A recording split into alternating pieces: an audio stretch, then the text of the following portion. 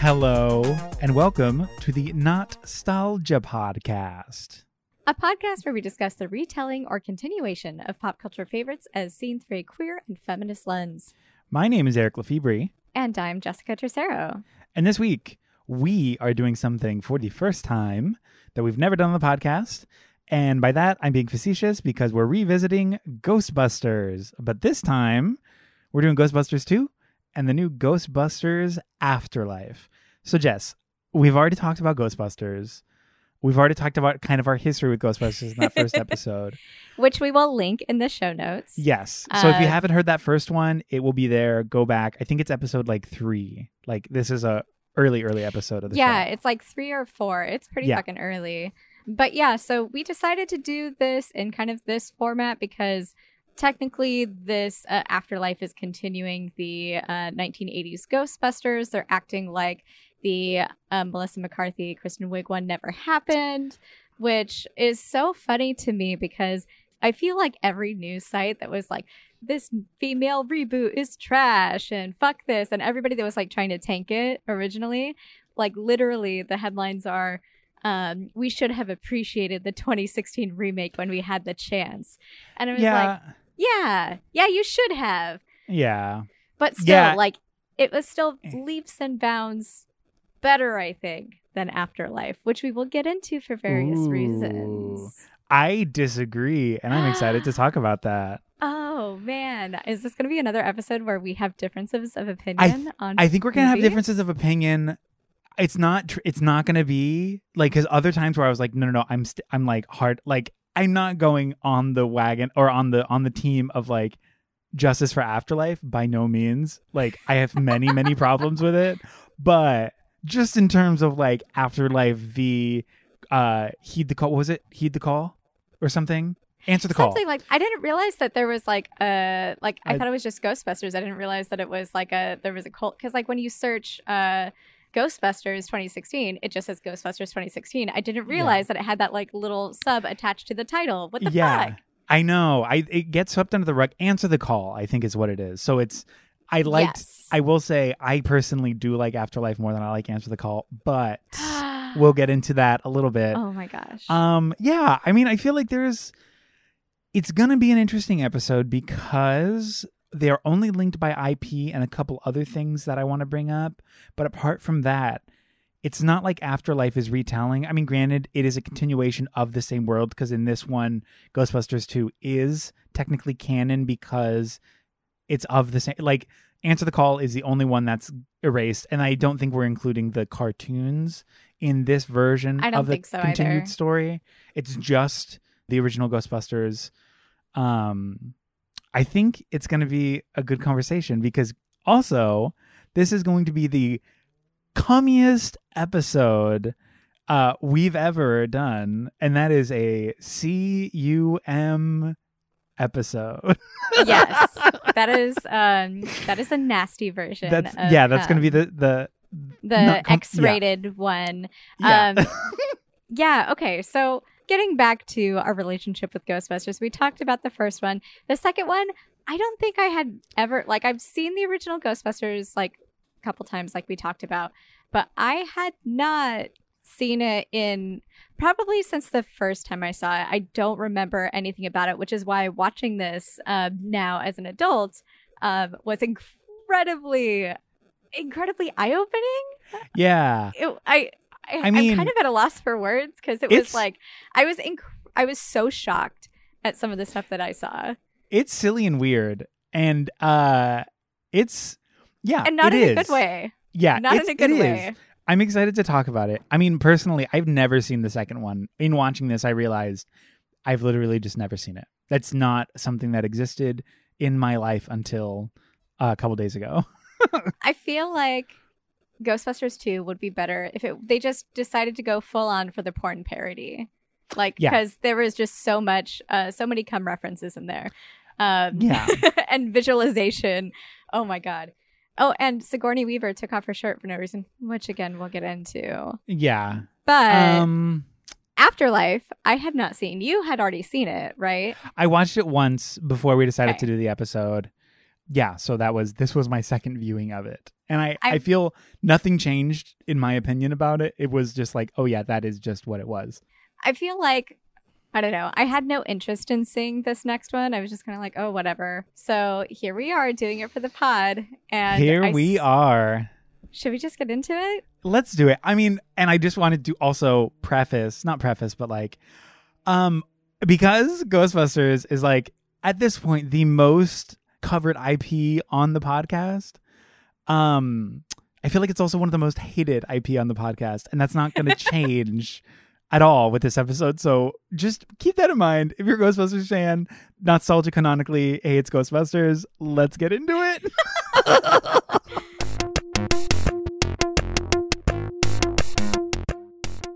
5 years after their battle with Gozer, the Ghostbusters essentially broke up, and freshly divorced Dana Barrett is now an art conservator and a single mom.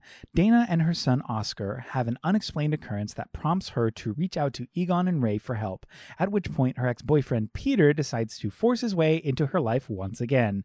Egon, Ray, Peter, and Winston is here, investigate the area and find an ancient underground slime sewer and somehow manage to cut the power line for all of New York's electricity and are subsequently arrested. During their trial, a sample of the slime becomes negatively charged by the negative emotions in the courtroom, causing a pair of ghosts to come forth. The Ghostbusters strike a deal with the judge and bust said courtroom ghost in exchange for the dismissal of the charges, while Dana's boss becomes the servant of Big Bad Spirit Daddy, whose soul is stuck in one of the paintings under restoration. On the other side of town, topless Dana is about to give Oscar a bath when the two have another weird incident involving slime coming out of the bathtub and reaching for the baby. Dana goes straight to Peter's apartment and decides to stay there for a while despite Peter's gross behavior. The Ghostbusters realize the slime is charged by emotion and warn the mayor, who turns them away, while Dana's boss kidnaps Oscar for the Big Bad Spirit Daddy, who wants the baby for his new corporeal form. Dana goes after her child, becoming a hostage herself, and the Ghostbusters decide to shoot slime inside the Statue of Liberty to bring it to life and bring hope to the people. They smash into the building Dana and Oscar are being held in, save both of them, and everyone is happy in New York for the first time ever. Woo! Come the Musical is this film. This film is about cum and mommies. It's mommies and cum. That's all it is. And end of themes. It's literally like, okay, first let's go for it. I hate Sigourney Weaver's story arc in this. Fucking awful. It's the rudest, silliest, and worst possible choice, but obviously, of course, they were like, oh, Sigourney Weaver's coming back. Let's just make her a mom. And like, oh no, now she's helpless. Like, whereas before she was this like super strong, autonomous, confident. She was kind of the one like being like, you guys suck, whatever. I know, you know what I mean? And now suddenly she's like, I'm mommy. She's literally taken out of the final battle with a shop vac hose. Oh my God. That is how they decided that she's just like, oh my God, I'm a mom. I can't fight back. I can't do anything.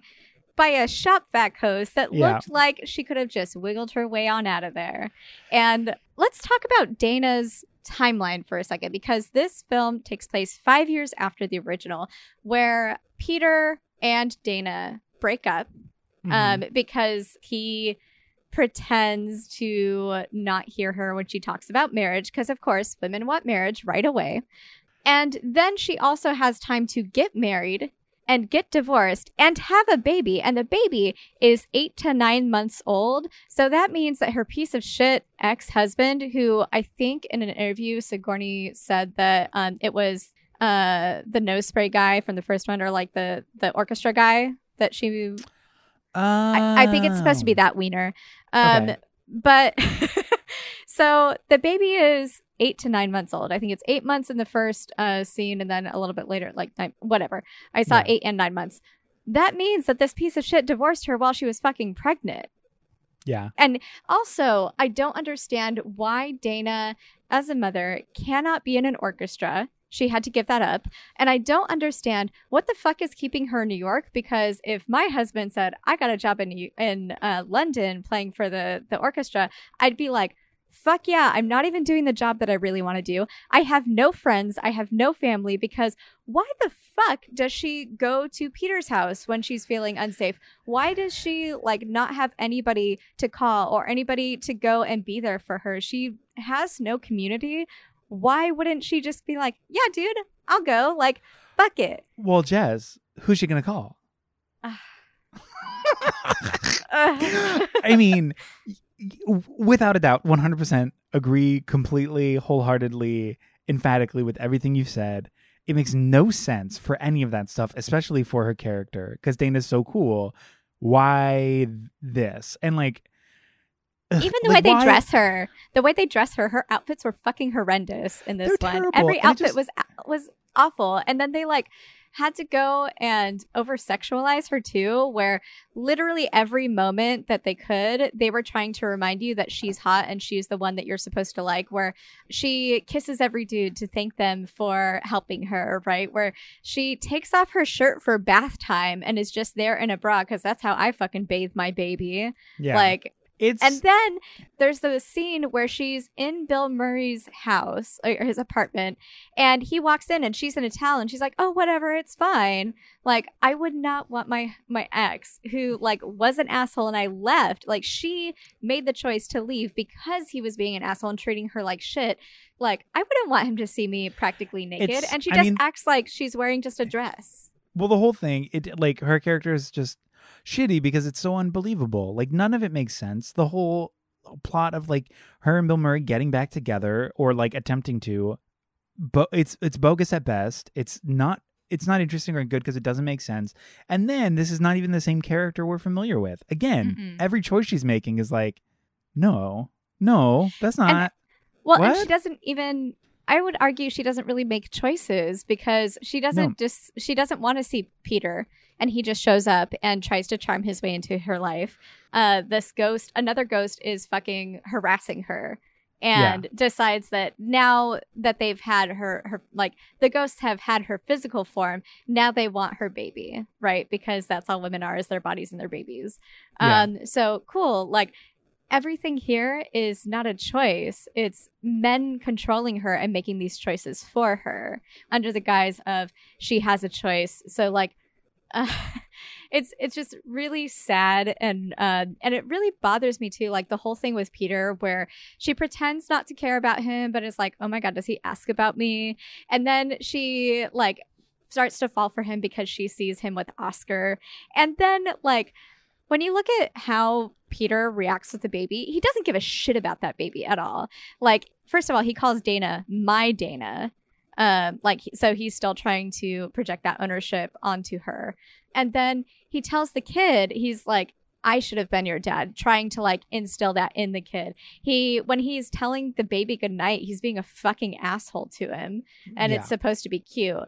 He skips out on like, he gets a lead on what could be like going for the baby, what could be stalking the baby, and he just fucking forgets about it. And he like willfully says, no, we're not going to deal with that right now, because I might get laid, I might get back in this, so I'm going to go over here, which is so fucked up, because then he's like actually confronted with it with the Ghostbusters come in, and Dana's like, what the fuck do you mean? You didn't tell me about this, after giving this like speech about how he's the most charming, kindest, unusual man, and how she broke up with him not because he was an asshole, but because she was protecting herself. And he's like trying to be like, oh yeah, reform me, mommy, I just need somebody here 24/7, like a fucking gross person that he is.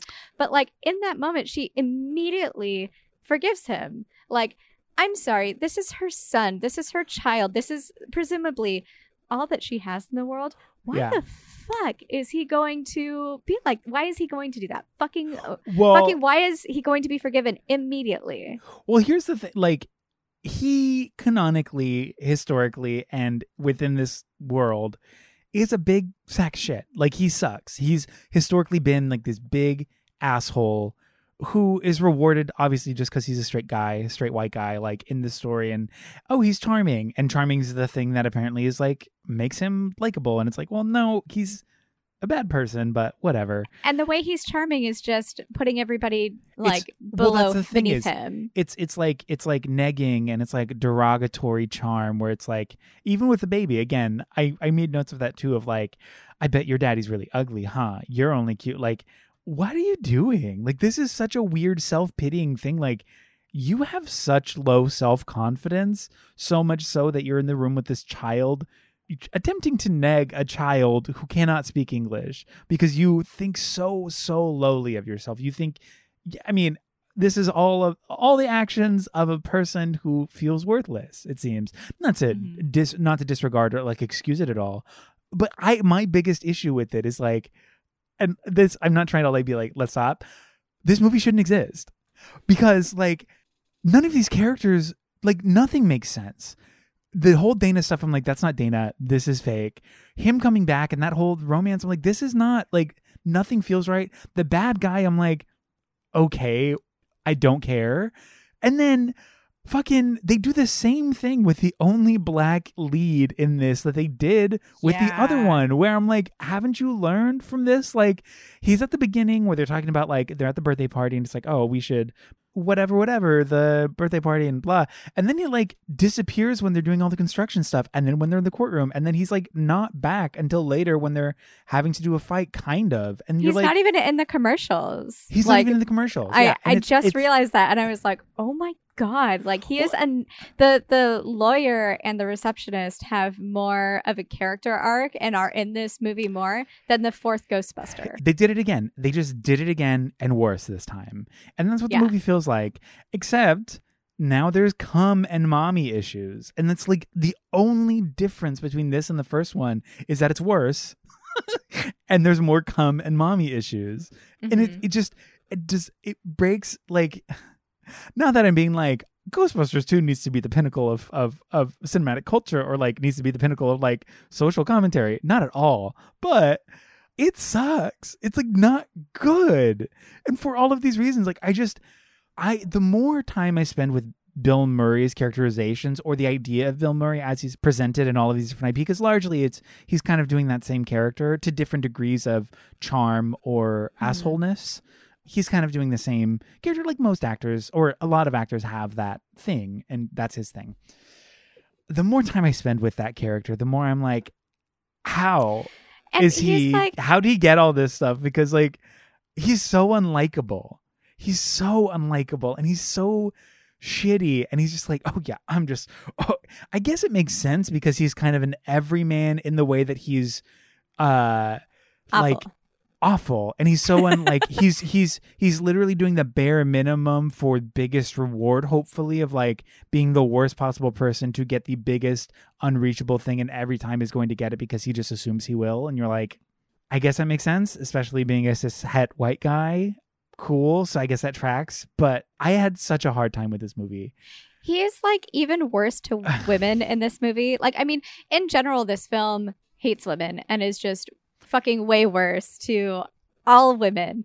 But like every woman that he sees, he has to like make some fucking comment about her, where he's still discrediting them, still being an asshole. He has these like off comments where he wants a potion to make women totally submissive, where he is insinuating that Egon should bang his students, right? Where he calls the lawyer in court a kitten while he's fucking on trial and she's burying him, right? And of course he gets off off that charge. So like, it's fine. Like, we don't take her seriously. And then like, even the fucking Statue of Liberty, he was like, I wonder if she's naked under that toga. Like, she's French, you know that? Yeah, and it's like it's a fucking statue. It's a fucking statue. But like, also, what the fuck are you doing? The way that in that moment too, like, oh, she's French, implying that she has body hair, and that like, oh, here's a warning. Be careful with this naked woman's body, this object. It has body hair, so like, ew, nasty, gross. Like, that's the implication. What the fuck? Like, what a dumb, bad joke, but also like, what? Yeah. What? And then like just everything that comes out of his mouth is just really awful. This character is even worse than he was in the last one. I think everything in this story is worse than the last one. At least like the last one, like some of the other characters were fun, right? Again, and in this all one, of Dana's stuff, all of Dana's stuff was great. Like in the first one, at least there's that. At least and there's some cool stuff. Janine was great, the receptionist. In this one, she just wants to be a mommy and fuck on the couch. Like that's literally it. Again, mommy issues and Cum. And going back to Cum, the main back to Cum. The main thing that they're trying to tell us about like the hurdles about the struggle in this film is that like cum brain makes men want to fight and sort of makes ghosts bad, but it also is the bringer of life. And you're like, okay, I get it. I get that this is like a big attitude and how you look at it. And I get that it's just a big dick joke. Like this movie's just a big dick joke. It's a big cum joke. Like that's all it is. Because again, they're covered in cum. They get out of the sewer and it's like, I'm gonna fucking fight. It's like, no, it's the cum. It's making us do this. And then obviously the spraying of the cum inside the Statue of Liberty. And she's like, suddenly, see, and starts walking across the ocean. And you're like, and she's brought to literally the Statue of Liberty is brought to life and is given life from this cum being shot. And we are, arguably same. I mean, yeah. But like, okay, the reason we're calling it cum is because for people that have not watched the movie, like we didn't before this pod, they go into the sewer and they are, they find this ancient slime river that like when they are covered in it and confused, they're angry and they're very mad and stuff, right? And then later on, they take a sample back to the lab and Egon and Ray are trying to figure out how to charge it or how it works, right? What happens. And so they're talking about how they know that it can be charged negatively and they're trying to charge it positively by playing it music, by, and the things that they're trying to do to it, by the way, are the things that you're told to like do to a baby, like back in those days, especially. So they're playing it music, they're reading to it, and then they fuck it. Like there's a line where they're like, where it is just fucking clear that these two men fucked the slime because they thought it would make it happy. And they thought it would make it positive. And then when they decide to harness the energy of the slime, the guns that they use to distribute the slime, it looks like they're coming. Like it's not even just it's not like a water gun. It's not a water gun. It literally looks like somebody's coming all over this thing. It's a big dick gun. Yeah. And then at the end, the only time, and I love this, the only time men can actually be happy is when they're covered in happy cum and they had a purpose and they knew what they were doing. That's the only time that they can be nice to each other is when they're covered in cum. When they're covered in cum, which, I mean, arguably. Which I was like, okay, I like same. that. I mean, same. I don't want to get too graphic on here. This is the no, it's not. Well, whatever. Who cares? This is our most happy cum, love being covered in cum. Anyways, but I also wanted, like, if you haven't seen the movie, yes, it's a river of slime, but also if we're looking at its texture and color, it is opalescent. It is pearl-esque. It is it's just pink. That's how they decided to make that to differentiate that. Was just it's to literally give it a little just pink cum. tinge of pink. Yeah. Yes, but apart from that, it is very reminiscent of a very familiar fluid, and it's just the cum movie, Jess. It's the cum movie. Like, literally, the fact that they go into the Statue of Liberty and they're making all these comments about, like, oh, she's this big hot girl, big hot French girl, like, whatever. Oh, my God, we're inside this girl. Then they just spray all the cum inside her. And you're like... And then she's like, oh, my God, I'm so ready. Let me go. And then she comes to life. Which we can argue that the Statue of Liberty, getting them in to save Dana, is women saving women. But I mean, true. I'm just kidding. I mean, it's that was supposed to be funny. I'm not that funny. It's fine. No. Well, just because also like the insignificance of men and how like ultimately it is women saving women. Yes, but this movie's so not thoughtful or smart or interesting. And who is the fuck is this bad guy? What is his deal? He's like a meaningless, powerless, like they're just doing a fucking hereditary bullshit where they're trying to steal the baby so he can inhabit the baby's body and use that as his sort of corporal form in this new flesh and become the ruler of the world or whatever. And it's so boring. It's like the most basic boring thing. And how are we going to tie into that? Oh, body snatch thing. What if it's her kid and it's mommy? And like, why did he need that baby? Like, that didn't make sense. And I feel no, like he could have had art any other director- child easier, and it would have made more sense for a different kid than somebody who is affiliated with the only people, arguably, who could stop him. Yeah. And it didn't make sense to me that the art director, who is definitely like queer coded, right? Like, Yeah. it didn't make sense to me that like they were trying to force that love story and trying to vilify queerness, right? And but still while pushing, like, making his storyline so heteronormative. Well, that's the thing. It's like he decides that he's going to give the baby up for literal ownership of Dana. Again, Dana doesn't have a choice in this. She is, again, going to be the mother of evil. As far as the queer coding, it's truly and simply, it's just like a gay joke, sort of, the villainy of this sort of queer coded character. And it's not even necessarily queer coded only in the sense that he is a male presenting person who is more effeminate and a little bit softer. But that all plays into that same stigma and stereotype for like anti-queerness. This idea that like, oh, he's bad because he's a man or a male presenting person and is also weak. And the weakness is only derived from his performance of feminist. And so this like, isn't he so pitiful going after this woman, thinking he can have sex with this woman? Look at this pitiful femme man.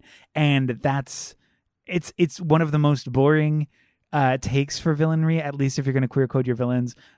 Make them interesting, but this is a base level first thought. Like, oh yeah, it's also a straight cis male thought of like, God, what if we gave the weak guy the one and he's bad? And it's like, what makes him weak? Oh, what if he was girly? Like, that's the whole thing. And it goes back to like anti-homosexual, anti-queerness, and it goes back to like just general homophobia and all of the shit attached to that. And of course the Ghostbusters are being homophobic in this. Of course.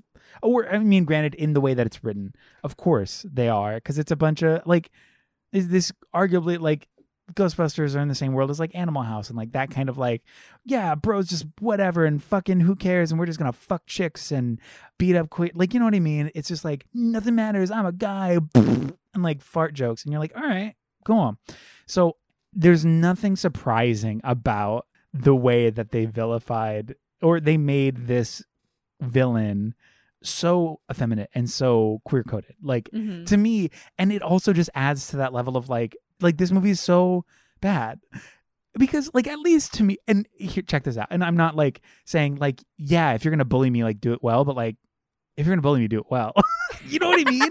Like, if you're going to queer code your villain, spend some time figuring out how to portray to us that, like, I don't know, how to use a hard F word in this. Like, really pack a punch, because this is the most boring version of this.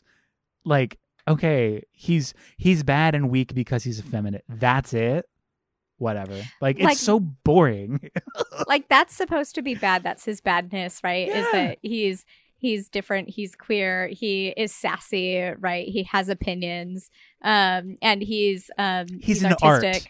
Yeah, exactly. He has an accent, so you know he's European, so he's gay, and you're like, he's European, right? But like, meanwhile, like, that's supposed to be looked at as less than, or as like, kind of, or like vilifying them already, right? Whereas our heroes are fucking the slime that they brought as an experiment. And then the experiments that we see Egon doing at the beginning, where Egon is literally doing experiments to see if like human emotion can physically affect the environment around them, which, like, I feel like that was, we didn't really need that, but it's like, okay, this sets up the premise for like them screaming at a cup of cum. Yeah, sure. But like, he is like testing this like couple that's already on the rocks. Like, he's causing them to have a divorce just for the sake of science, right? Oh yeah. And then the young girl, he gives her a puppy and takes it away just to see like what's gonna happen. And it's like, Egon is an asshole. And so, like, moving into the next film, like, In the first one, I don't remember very well, but I think I liked Egon. I was like, okay, cool. Well, and he was this better. one, He was better because he was the one who kind of like called out Bill Murray a little bit for the test. Was like, hey, Yes. fucking stop. And you're like, oh, cool. Egon gets it. Sick. Yes. and he's 100%. like all science and does the thing. Yeah, I liked Egon in the first one. This one, they undid everything that I liked about him, and then they tried to bring it back in Afterlife, and that was a point that really didn't sell. That we'll get into. I have so much to say about Egon in Afterlife. Yeah, 100%. But Yeah. yeah, so like we're supposed to see queer as automatically bad, but see fucking slime as super okay. And being a creep and inserting yourself into a space where you are not wanted, Bill Yeah. Murray, because he's rewarded for it, right? And he actually, I mean, that's what she wants. When she said no, she meant yes. But like, that's supposed to be okay. That behavior is okay because that is the every cishet man, right? And anything outside of that, whether you're a woman, whether you're queer, whether you're not white, I mean, it doesn't matter. Like, Bill Murray also has like racist lines in this where he's like, well, you're not going to get a green card with that line. And then like the mayor refuses to shake Winston's hand, and it's Winston's hand. It's not Bill or anybody that's like, you know, one of the main Ghostbusters. And I was like, this is racist. This is awful. Yeah. Like, that green card line, and again, it's one of the supposed to be like kind of funny, a little like a little risque lines from Peter, from Bill Murray's character, that it's not really risque and it's not really funny. It's just like, oh, you're just kind of like a conservative piece of shit. Like you're just you're spewing this like conservative rhetoric, not necessarily as a joke. It's kind of ambiguous. Obviously, it's like intended to be that way, but it doesn't read as a joke. It simply reads as like oh, this was awkward and let me say something racist. And you're like, oh fuck, man. Like it's just not it's not interesting, and it's not good, and it doesn't land. It's not well done. Not to say that like good racist jokes are well done. No, but in this instance, it's just like, and again, like when we're talking about making women and queer people the butt of every joke, or, you know, just powerless or evil, we are supposed to be rooting for the Ghostbusters who have gone bankrupt, right? They're like, oh, well, we can't hunt ghosts because we don't have any money or whatever, right? Like, this movie is really interesting because it, like, the first one was like, we don't have any money, but whatever, we're doing this, we're here. And it didn't feel like it was as much for a paycheck as this one, where in this one, it is absolutely clear that they are capitalist, and it is absolutely clear that they are not interested in helping people and helping the community just because they can. The only reason they give a shit about what's happening right now is because it's Dana. That's the only reason, because they have a tie to that. But like, they don't care about anybody else unless there's money involved. So they're helping for money to a problem that they've created. And in that, they're living and glorifying the past in a way where it's like, why are you trying to praise this? Oh, it's because you had a moment where you just had a lot of money for this. But yeah, they're not interested in just helping people or helping the community with these like very real problems from the first one, right? They're like, just fucking pay me, man. I mean, they're arguably just like sad guys. Sad guys who've like created a problem and say that's not a, like, and I want to say, look at their mistakes either, right? Because they destroyed half of New York, and they were pissed about getting stuck with that bill. But they were also like, man, wasn't that the time? Weren't those the days? And it's like, you literally did all of this without any consideration of, and this is something that I think of, like, Marvel is starting to talk about a little bit, which is cool, where it's like, sure, you saved the world from these aliens or from this like supernatural presence, but in doing so, you also destroyed the city and you destroyed lives, and somebody has to be responsible for that. You can't just get a free pass because you helped save us, right? Because there has to be some sort of accountability, which is also really interesting when we're talking about that, because I really love, one thing I did love in this movie was the portrayal of cops and judges and politicians. So like the entire justice system and the entire, like, all politicians and everything. I was like, great, they're awful, they're corrupt, and they're terrible, and they just want their problems to go away. Cool. But yeah, I think it's just so interesting that we're talking about accountability, but we're supposed to not want them to be held accountable for anything that they did, or like have to like prove how they tried to mitigate damage or anything. Because at that point, they weren't concerned. They just wanted to get the marshmallow dude. They just wanted to get Gozer, you know? Yeah, it's I feel like any attempt that I'm having to sort of like realistically justify the choice, like, and again, this just goes back to like me being like, this movie shouldn't exist. Like anything I try to justify, I'm just like, this is just an overblown SNL sketch that got cut for time. Yeah. Is what it feels like. It's like not of this world. Or obviously not of this world. None of it feels real or realized. It's too long. It doesn't make sense. And the butt of the joke, the main joke is, oh, haha, come, and also mommies. And you're like, oh, yeah, I see why that sketch got cut. And it's awful because, like, what I love about the idea, about Ghostbusters, the idea of Ghostbusters is the look, is the costumes, is the premise. Like on paper, without these performances or these choices, like this is what Ghostbusters are and this is what they do and this is where they're at. Like the firehouse is this. It's like, that's really fucking cool. Like that is really awesome. And so when I saw, because I had not seen the original Ghostbusters in a fucking minute, when I saw the 2016 version, I was like, this is Ghostbusters to me. This is Ghostbusters, because I remember it being, you know, a little bit fun. I remember it looking great. I remember the wacky costumes and the crazy car and stuff like that. And I love that. And I think that is so fun and so cool. And then watching the original text, I'm like, they failed. They failed. Well, also, similarly, like with all of these movies that we talk about, it's all contextually based. And I know that the big conversation that we have with director's cut, Answer the Call versus theatrical cut of Answer the Call has everything to do with the deletion of a character. And that changes the complete motive of the main character, which in the theatrical release makes it make very little sense. But with his character added, it's like, oh, that's why she did this. That's why this happened. That's why this scene takes place. Whereas without him and without any mention of him, it's like none of these choices make sense. This movie has one of those characters. Eugene Levy was cast as Rick Moranis' cousin, and he worked at the Menstill institution that they get sent to, and his whole subplot is he's the one who gets them out. Really? But they took him out completely and just said they get to come out, and that's it. So he was cast, they shot it, he's in it, and that's why there's sort of a visual gag, not a gag, but like a, Easter egg. When the ghosts come to life and everyone's running out of the theater, Eugene Levy's name is on the marquee. And I was like, that's so, why is Eugene Levy's name on there? Like, that's strange. It's a film that he was in, but it's like highlighted so prominently in this. I was like, he's not in this movie. That's so strange. Wild. Yeah, he was technically in this movie, but his character got completely scrapped before they released it. So I think that that's an interesting notion of like, granted, with his addition, would that have changed much? Who knows? Probably not. But right. Just in the context of like, there was a whole subplot with him written into this story that we literally just never knew about and never saw. But it is inarguable, at least with this series, and at least from what we've discussed with the original Ghostbusters and this Ghostbusters, despite all of that, the text itself, the writing, the choices, and the intention are still bad.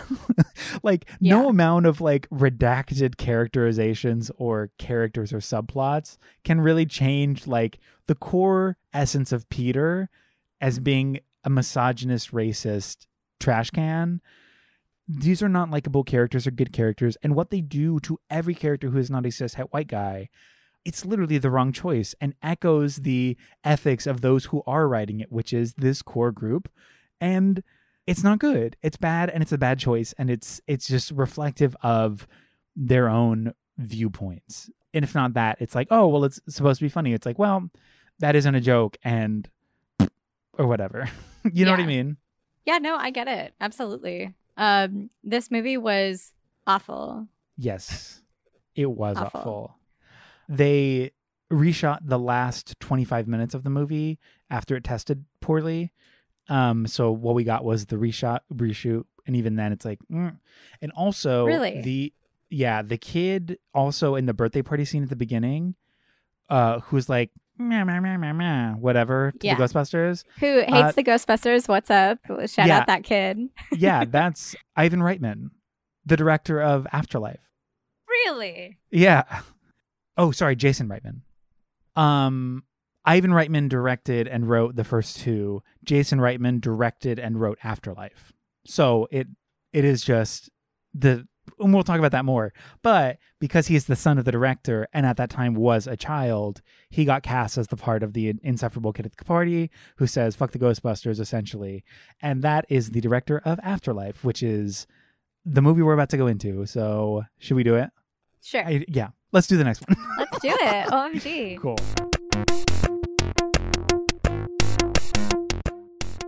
It's 2021 now, and Egon has a lonely life in Somerville, Oklahoma, where he is killed by supernatural forces. Oh no! He leaves all his possessions to Callie, his daughter he never met in person, who is currently under financial distress. Unfortunately for her, Callie inherited a dirt farm, tons of debt, and a practically condemned house. Cool, Dad! Her kids, Phoebe and Trevor, are miserable and struggle to fit in. Phoebe eventually makes friends with a conspiracy theory-obsessed kid named Podcast, because he has a podcast, and her summer school teacher, Gary Gruberson, while Trevor takes his chances with a very unavailable Lucky Domingo. Podcast shows Phoebe the town's abandoned mine that has weird ruins, and the two decide to hunt ghosts after Phoebe stumbles on her grandpa's old ghost-busting gear and does a deep dive on Google. They find a ghost and chase it with Trevor, who fixed up the Ecto-1 even though he can't drive, destroyed half the town in true Ghostbuster fashion, and got arrested, also in Ghostbuster fashion. Also, Gary starts to date Callie. Weird. After the kids get out of jail, Trevor and Lucky get clued in on details surrounding Grandpa Ghostbuster and his pals, and they all head back to the mine where they find a different section of the ruins that includes a pit of souls and a body belonging to the man that built the original skyscraper the Ghostbusters fought Gozer at because, oh man, it turns out Gozer is coming back in a big way right here in 2021. Callie and Gary are the new Keymaster and Gatekeeper. Gozer comes back. There's a big fight. The kids try to trap Gozer. The remaining OG Ghostbusters show up. The ghost of Egon shows up. Everyone's finally happy, and the world is saved. Oh, and Peter married Dana, and Winston is rich.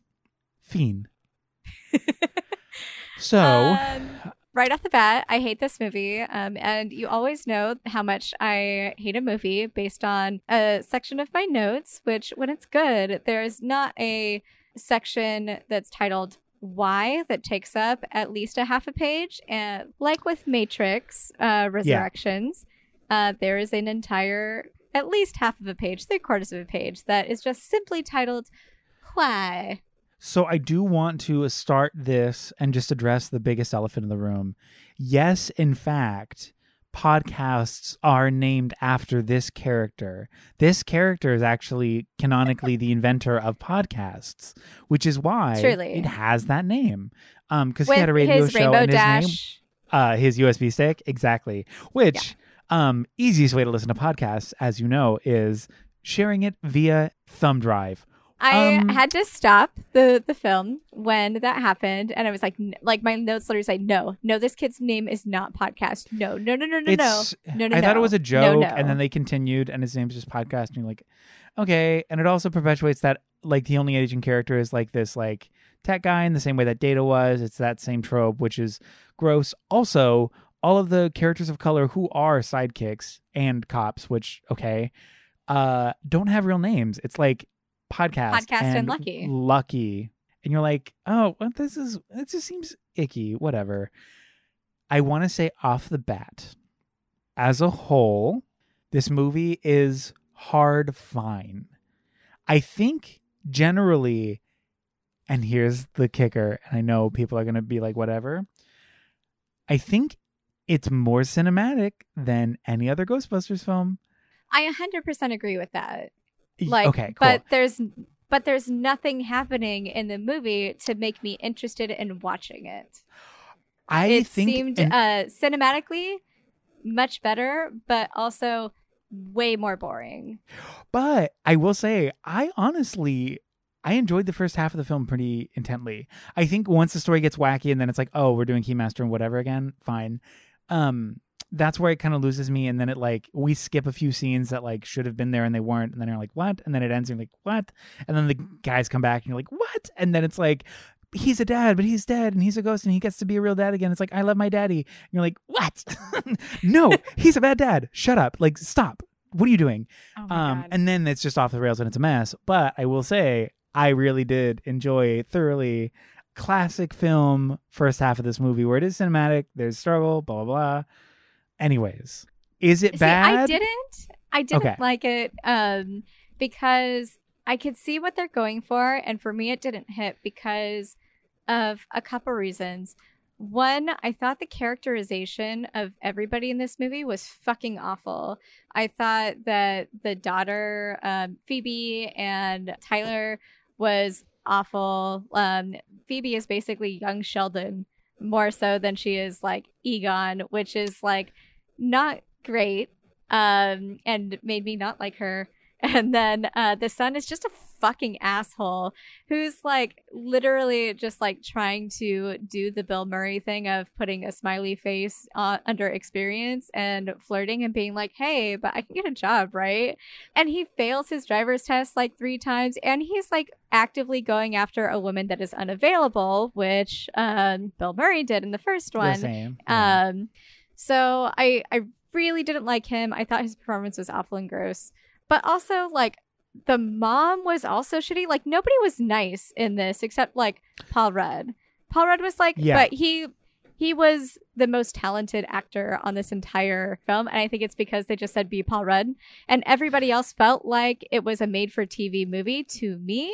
And I didn't root for anybody because I didn't like anybody. Because it's like, okay, well, Egon was an asshole and a terrible dad. Why would I root for anybody around him? And then the mom was an asshole to the kids. Like, what does she say? She says, so her husband left because he couldn't connect with the daughter. So we're making her marriage end because of the daughter. Cool. Basically had a bad life and it was ruined by men, by her dad, by her husband, and by her children. So she has no joy and she has nothing because her family and everybody she's ever cared about suck. And the kids are even being an asshole to her about like, you have no money. I thought you fucking handled this. And it's like, why is everybody being such a fucking entitled asshole to each other? Like, it is so bad. Yeah, that's also something that I've thought about and grappled with, especially watching it the second time. None of them are likable. And again, like, at least make our star likable. And what kind of bothers me too is like, I just don't like that they justify her like unlikability as autism in this way that feels really like Icky. kind of nasty. Like, oh, well, I'm cold because I'm autistic. And you're like, and she literally okay. has to say that. She has to say, I don't exhibit emotions the same way everybody else does. And she's just a condescending asshole to literally everybody. And to me, the thing is if you're going to already have that conversation, which it's here, you need to handle it with way more care than a one-off line and an unlikable character. Like, not to say that, like, again, she doesn't have to be anything, but at least in this context, you can't just throw it away with a single line. Like, that's too, and it's not to be like, this is a story about autism. No, but your lead is clearly this. You've written her as such. That is who this character is. Throwing it away for an audience that quickly and that simply, it's like, autism isn't that simple. It felt gross. It felt irresponsible and uninformed. It felt for the sake uninformed, and it also felt like sort of low key for a laugh. Like, yeah, like it kind of played. It reminded me of Billy from Power Rangers. That characterization. Yeah, literally, it's just like a poorly unresearched, unnuanced, unempathetic shoehorning of a character with autism, and it just it didn't make sense, and it also is just so it was bad. I hated that line. I was just like, no, we're not you get no points for this. Like, I know you're trying to like get points, and it's fuck off. It's gross. It's just nasty. I really did wish Phoebe was like not nice. I feel like reducing it to just like, I wish she was nicer feels icky also, just to be like, I wish she was nicer, this sweet little girl.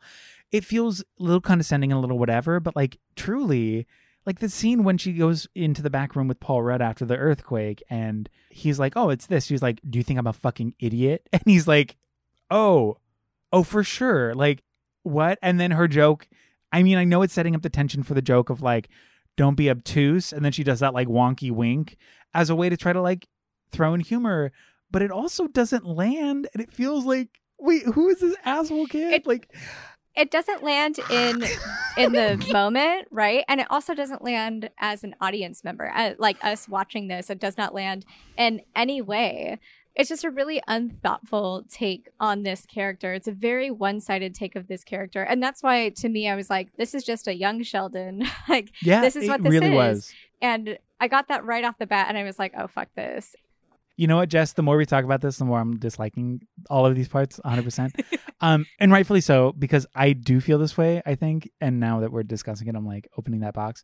But even like it is just like a toxic trash heap of like unresolved emotions and like badness, which some families are like that. But also in this case, it's like these kids are treating her like she's like whatever. And then even when Paul Rudd shows up and he says something and she's like, oh yeah, nothing in this house except my dying soul or something. Like she's this like kind of immature, pitiful jerk in this way. And it's just like, oh, is that what I smell? She's like, well, it wasn't dinner. And I know she's trying to be like funny and cute. And I like that as a way to just be like, I'm not cooking for you.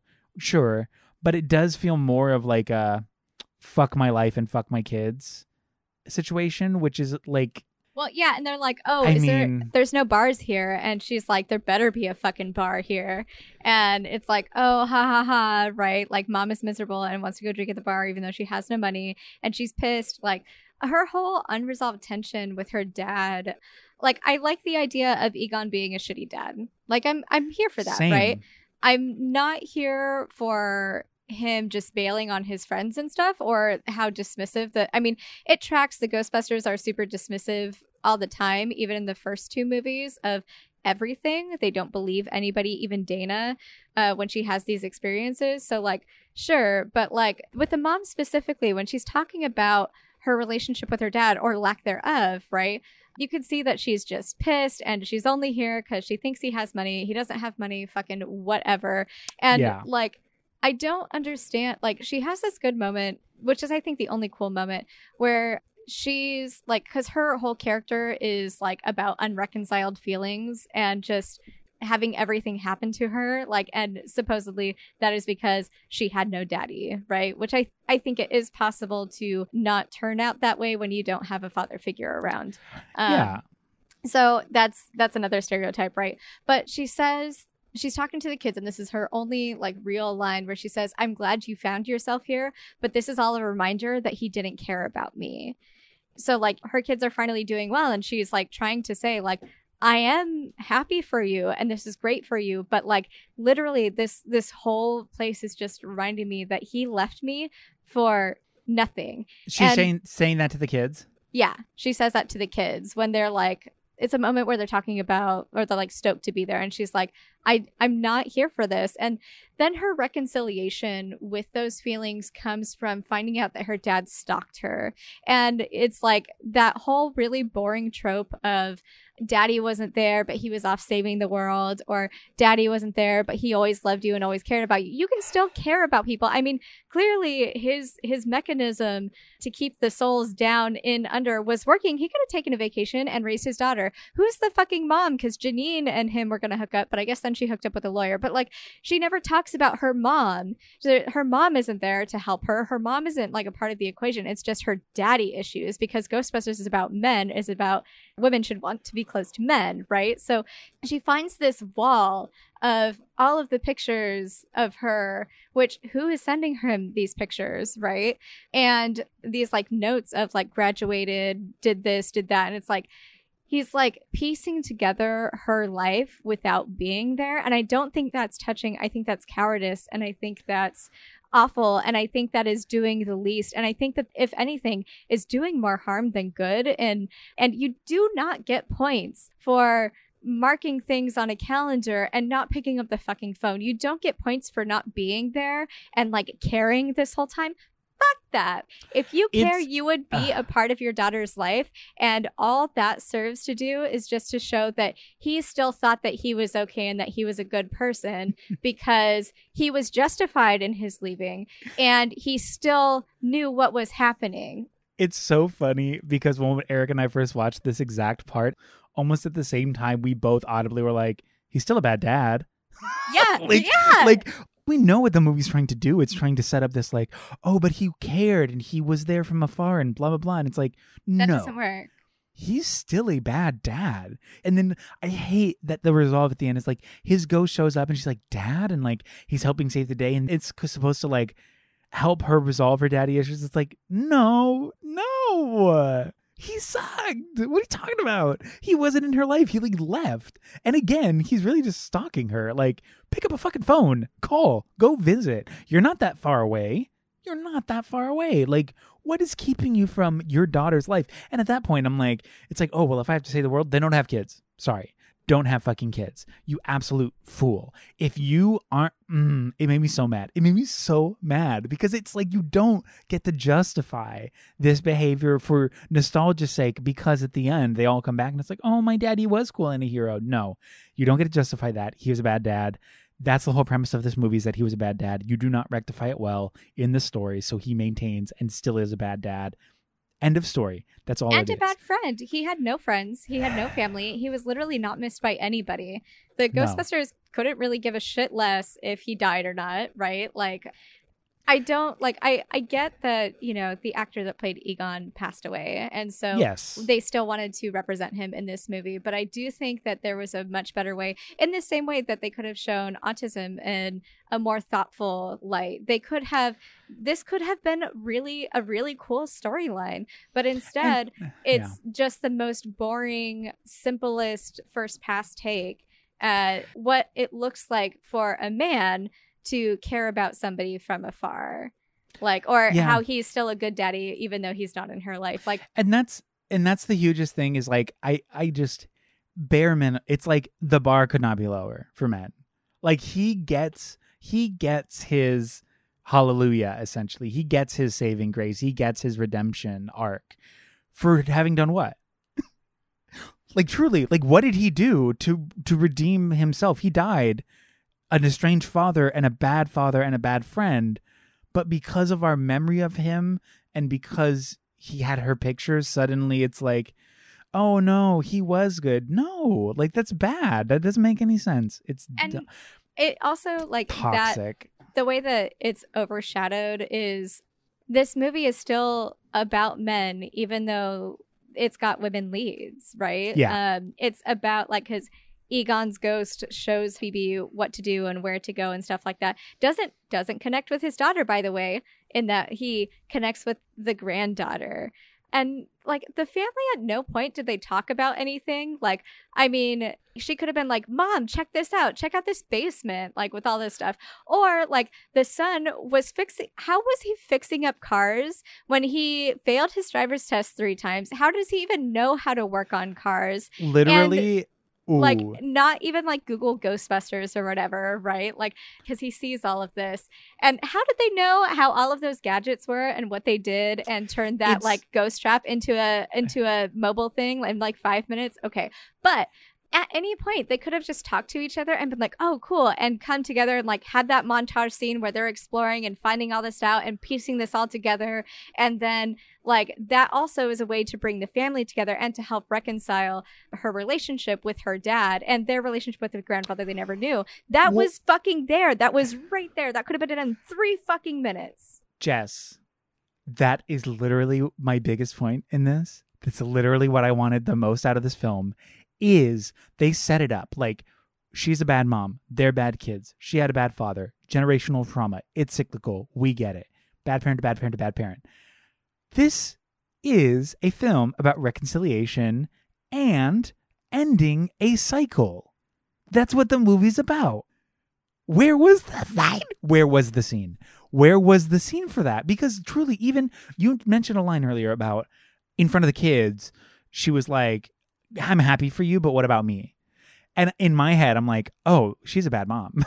Like, right. I'm sorry. I'm really sorry. But like, you cannot blame your kids or take your kids' joy, internalize it, and selfishly make you the victim in their joy. Like, fuck off. That is so selfish and that is so manipulative for your kids.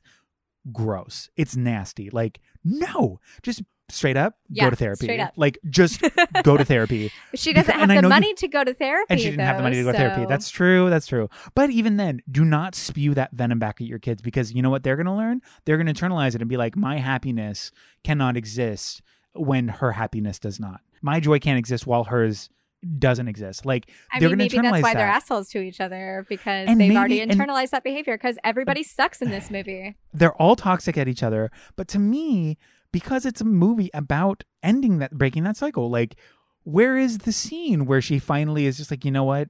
It's unfair of me to treat you guys like this. And it's unfair of me to put these things on you. Like, my dad wasn't there, and I was burdened with all the things that he couldn't give me, and I had to do these things myself. And by me doing this, I'm kind of doing the same thing to you guys. And I'm not there for you. I'm distancing myself. I'm putting money things on you. I'm putting emotional burdens on you. Like, I'm becoming the same bad parent that I resent. Where is that talk? Because to me, that would have justified all of the decisions by the mom and by the kids and the way that their dynamic works. I mean, granted, Eric and I also, he brought up when the car thing happened, he was just like, when did he learn how to fix cars? Like, Yes.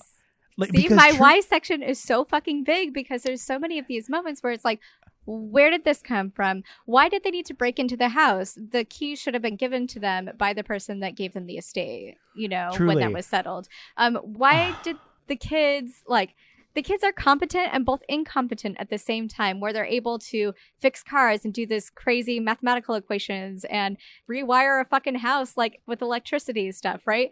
But then they're fucking awful when it comes to looking for signs of a ghost, which are literally fucking in front of them. And why would they also, because they are smart, like, if you're trying to say that they're smart and that they're competent, then why would they go to the temple originally with no gear when they found all of the gear? Like, why would these kids make these choices? none of it made sense. Why is there a single ghost in town when there's like no ghosts exist, and they haven't been seen for years because of the contraption that Egon made that's like keeping them down, right? So there's a ghost. Where did that ghost come from there? Like, why are they there? How did they get out when it's like they made a point to say ghosts don't exist anymore and it's fine? It's so bad. Also, like, I feel like Paul Rudd's character was only there because we needed a keymaster, because the keymaster is always the one that has the dick.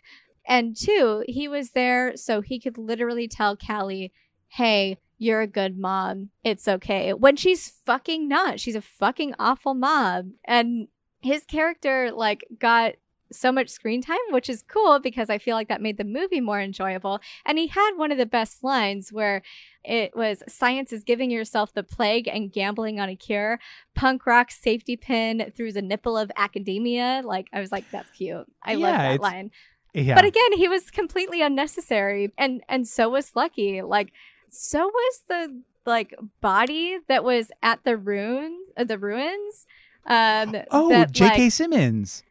Because like Gozer is the bad guy again, right? Which also I didn't realize that the old Ghostbusters, when they come back, they misgender Gozer. They keep referring to Gozer as she when they are very deliberate in saying it's they, not she. Gozer has no gender. So of course they misgender Gozer, right? Because they're awful and bad and boomers. So speaking of J.K. Simmons, he has one line in this. He is the body in the thing. Famous, extraordinary actor J.K. Simmons. And Jess, you are going to hate me for this, or you're going to hate this idea. And you know what? It's just another tie-in to why we're doing this episode. And I'm really sorry that I have to say this.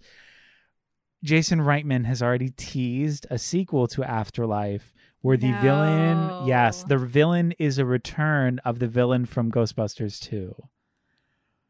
See, literally, we are just redoing Ghostbusters. Like earlier in the episode, like in our intro, you said that this is a new movie. This is not a remake. It is a fucking remake because we have the same fucking bad guy and we have the same fucking characters. It is a remake. Like, and if they were to do the that sequel, fucking proves it. Well, part of me also is like, they cast that character for a reason. It's J.K. Simmons. Why would you cast him for a one-liner? It's J.K. Simmons. And then you're not casting him for one line because they break them in half. Well, part of me is wondering if the sequel has to do with maybe a timeline prequel to this one. And if they're bringing back that other one, maybe that painting is a part of his collection because he's obviously this rich man. He owns this painting. The painting is haunted. It's a haunted painting from the second one. I know. Bad. So that's been teased by Reitman himself. That it doesn't deserve a sequel. This absolutely does not deserve a sequel. No, and I mean, it's getting about the Ghostbusters like coming back. Who? I mean, not to be like, do we have to? No, we don't. No, I mean, I want to, but I want to prove a point about how like insignificant and how silly their return was. Oh, it absolutely is. And again, I think it just furthers the point that the Ghostbusters were always about money and never about like doing what is good and what is right, because their friend is telling them like, hey, there's a problem here. I see this, like, I have this thing. And his friends are like, no, you're lying. No, Yeah. like, even after, I never understand why in movies, and Ghostbusters 2 did this, where, like, they didn't believe Dana and all. Why?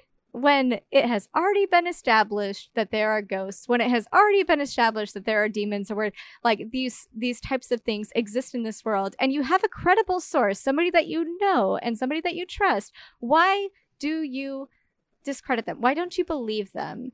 Is it because it's not convenient for you? Is it because, like, why are you like, oh no, you're lying, oh no, you're off your rocker this time? Like, what the fuck? Like, I fucking hate it when movies do that, because it's like, to me, that doesn't seem at all accurate. Because if I were in that situation and somebody came to me and was like, hey, this is going to be like, cool, I'm there, like, don't worry, I've got your back. Yeah. Like, not fuck you. And like, Egon takes off with literally all their stuff, but then they show up and they have all of their stuff. Where'd they get it? Where did they get it? Yeah. It's pointless, Jess. It's so pointless, and it makes me so upset when they walk in and it's just like, oh, remember us? Remember when we tried to fuck you? And you're like, I okay, all right. You know what? No, go away. And then I hate that like justifies like the four of them, and I know it's like a nice send off.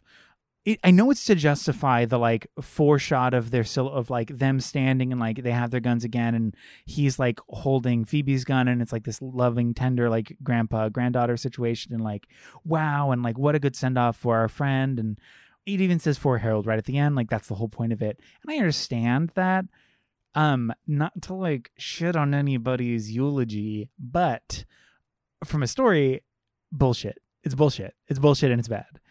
And you using made him a that bad dad. That was you like honoring his memory, was making him a fucking awful father. Literally, you guys did that, not us. We're ingesting your content, and then for her to then like look and be like, "Wow, Dad," and like the visual of him helping the granddaughter in a problem that he created, like, is somehow justifiably redemptive, for the entirety of her life of being a bad father.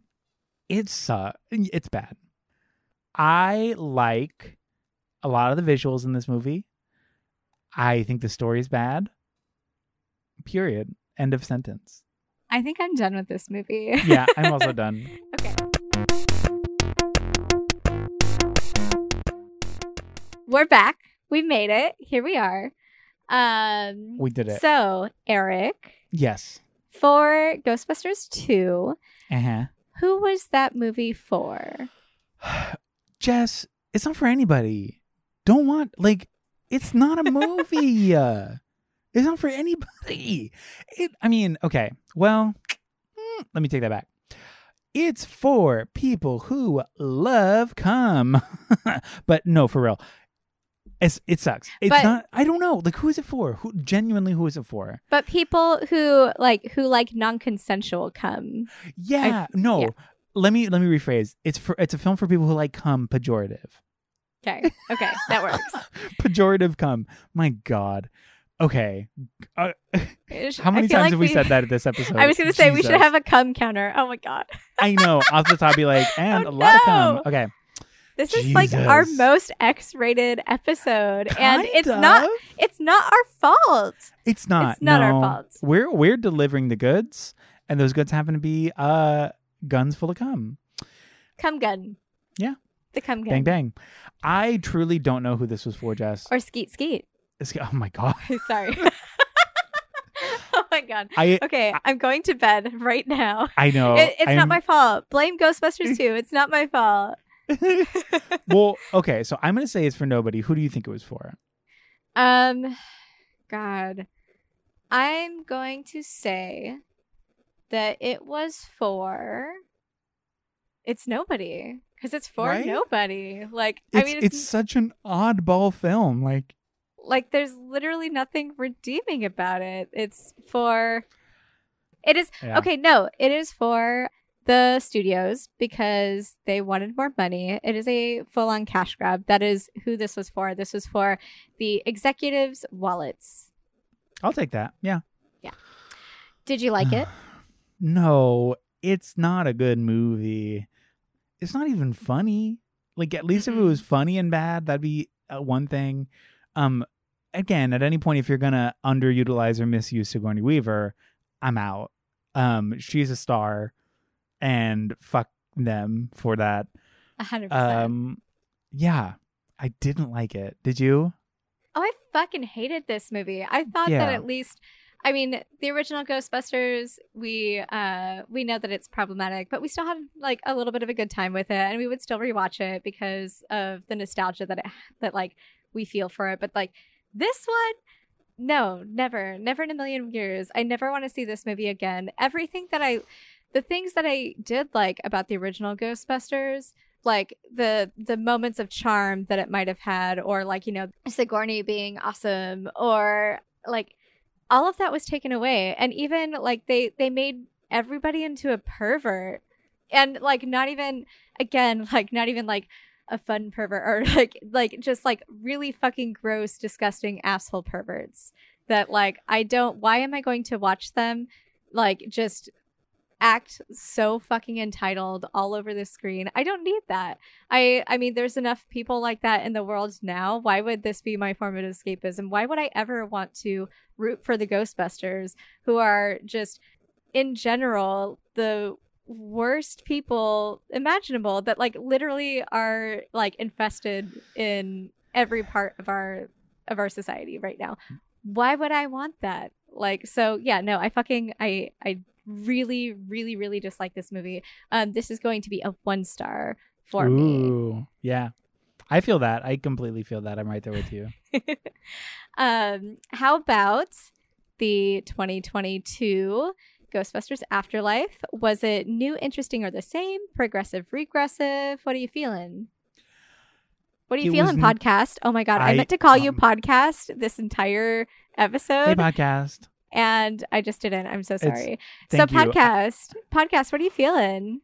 I personally think that it's technically new because it came out later. I don't really think it's interesting, and I think it's the same. Like, I don't know. It's not. I think technically it's attempting to be progressive, and I mean, that throwaway line about like it's 2020, they're they or whatever, and you're like, okay. And but on top of that, the film goes and breaks that, like, literally the next scene. Which again is just like, what is happening? And it's kind of a nothing movie too. So I don't really know how to describe it. It's not progressive or regressive because it didn't really change anything. Nothing's different. Right? Mm-hmm. No, I think you're right. Like, it's hard because it is 100% not interesting. I was not interested. I did not give a shit about anybody or anything.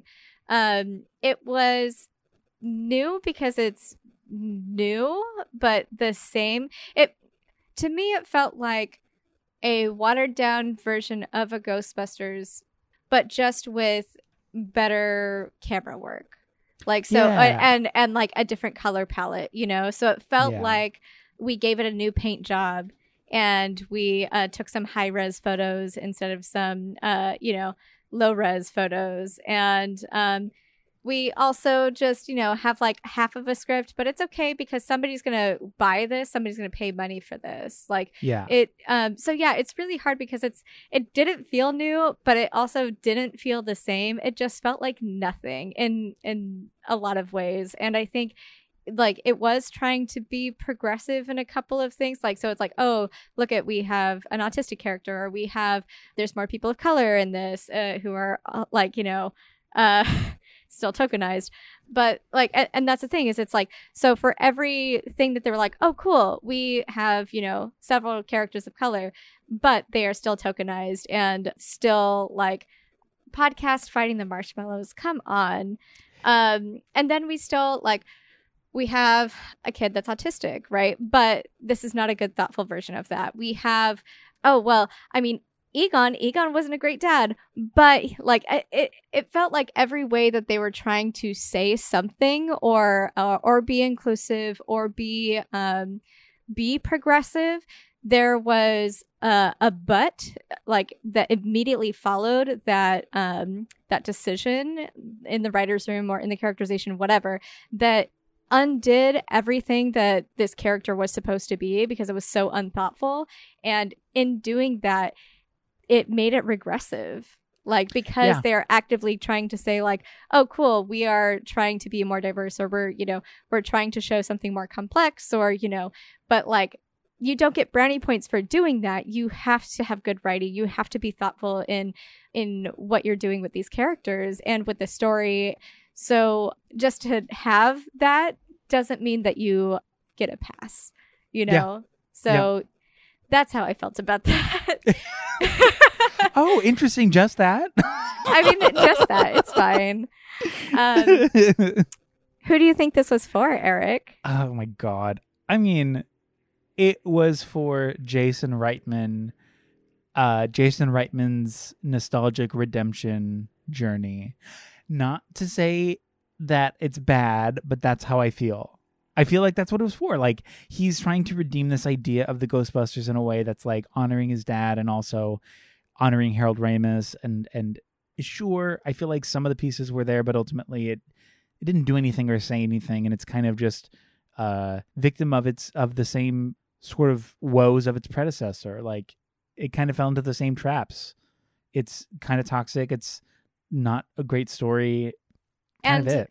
It really does depend on the nostalgia that you have for the series, right? Like, and this is why I thought that the 2016 version was such a better take on Ghostbusters, and it was so much more fun. The jokes landed, the world building was great, the sets were cool. It felt new, it felt fun, it felt interesting. Like, and I know that without that character, it was a little bit different, but still, like, in every sense of that film, I do feel like that was an honest redemption of the franchise. And I feel like watching that version of Ghostbusters was how I remembered watching the original Ghostbusters. I was like, oh, cool. Like, I was a kid, I was 5. I did not know. I mean, the movie came out when I was born, before I was born, but like, I didn't know good from, I didn't know anything, right?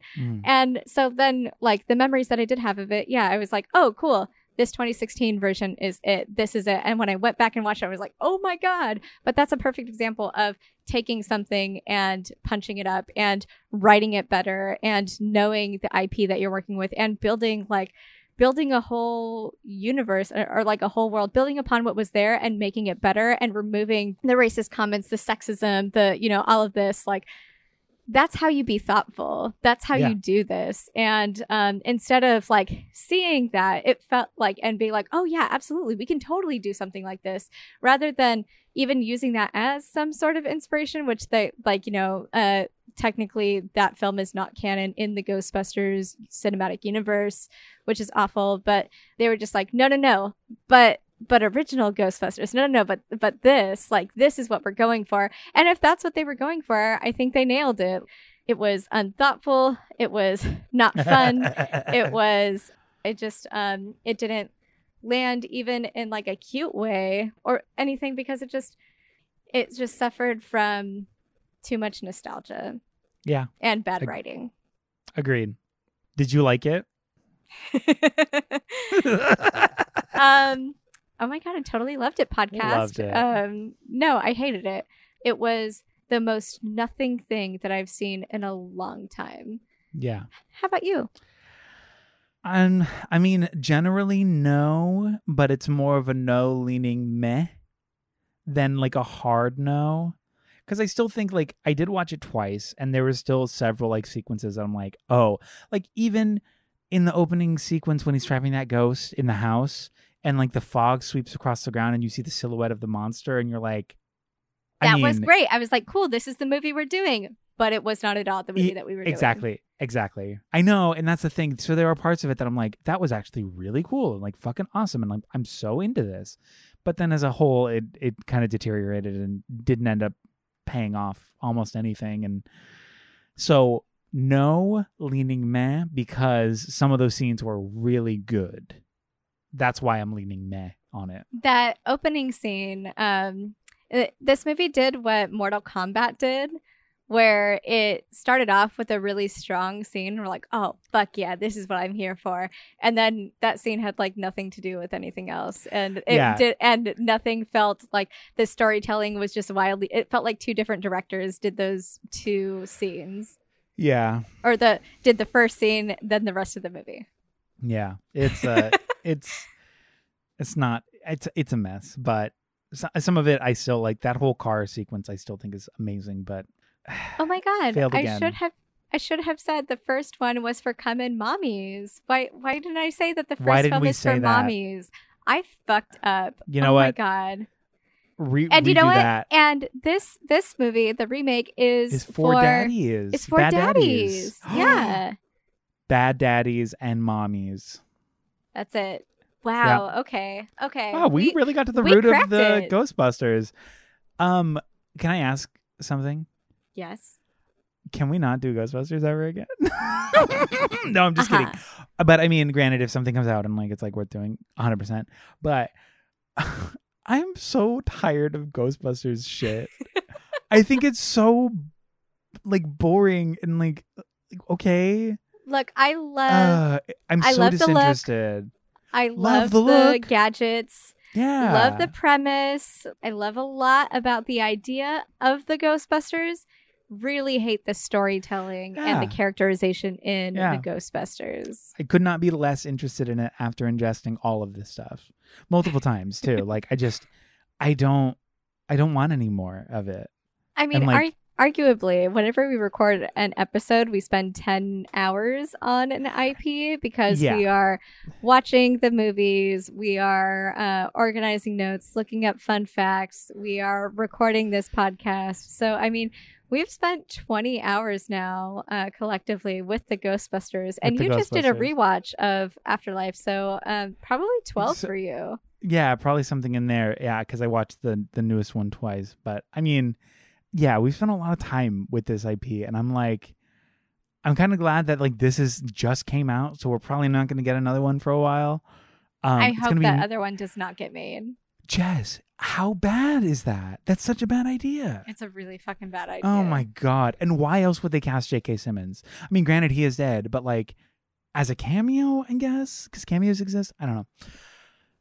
Whatever. When this film was trying to talk about like breaking the cycle of bad parenting or something like that, maybe, and we're just going to show that everything is cyclical and just bring back all of the baddies every time in the same way, like, oh my god, are Mommy and Paul Rudd gonna have a baby, and then that baby is going to be the Oscar surrogate for this second one? The yawniest yawn. The yawniest yawn I could yawn, truly. Mm-hmm. Ugh, boring. Well, thank you so much for listening, everybody. We made it. We watched this so you didn't have to. Yeah, and if you did, congrats. And yay, Ghostbusters. But while you're disagree with us, tell us. We would love to hear from you. Literally DM us and let's talk about it. I've had several people do that with me, and I kind of love it. Please don't forget to rate and review us wherever you get your podcasts, and follow us on all of our social media platforms. It really helps. The follows, the likes, the ratings, the reviews. Get us out there. We are also like actually on our social media now. Go look at us. 2022, New Year, New Us. Woo. So yeah, we're gonna have some cool stuff on social media. So follow us on Instagram and the TikTok and all of the places, all of the things. Our artwork and music is by Eric Lefebvre. Our editing is by Danny Barkley. Thank you again for listening, and thank you, Eric. Thank you, Jess. And remember, stay cute. And stay critical. Goodbye. Bye. Goodbye, goodbye, goodbye, goodbye, goodbye, goodbye. Bye, bye, bye, bye, bye, bye, bye.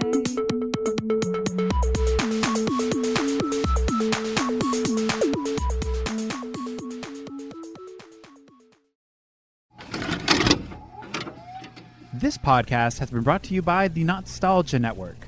Visit thenostalgianetwork.com for more.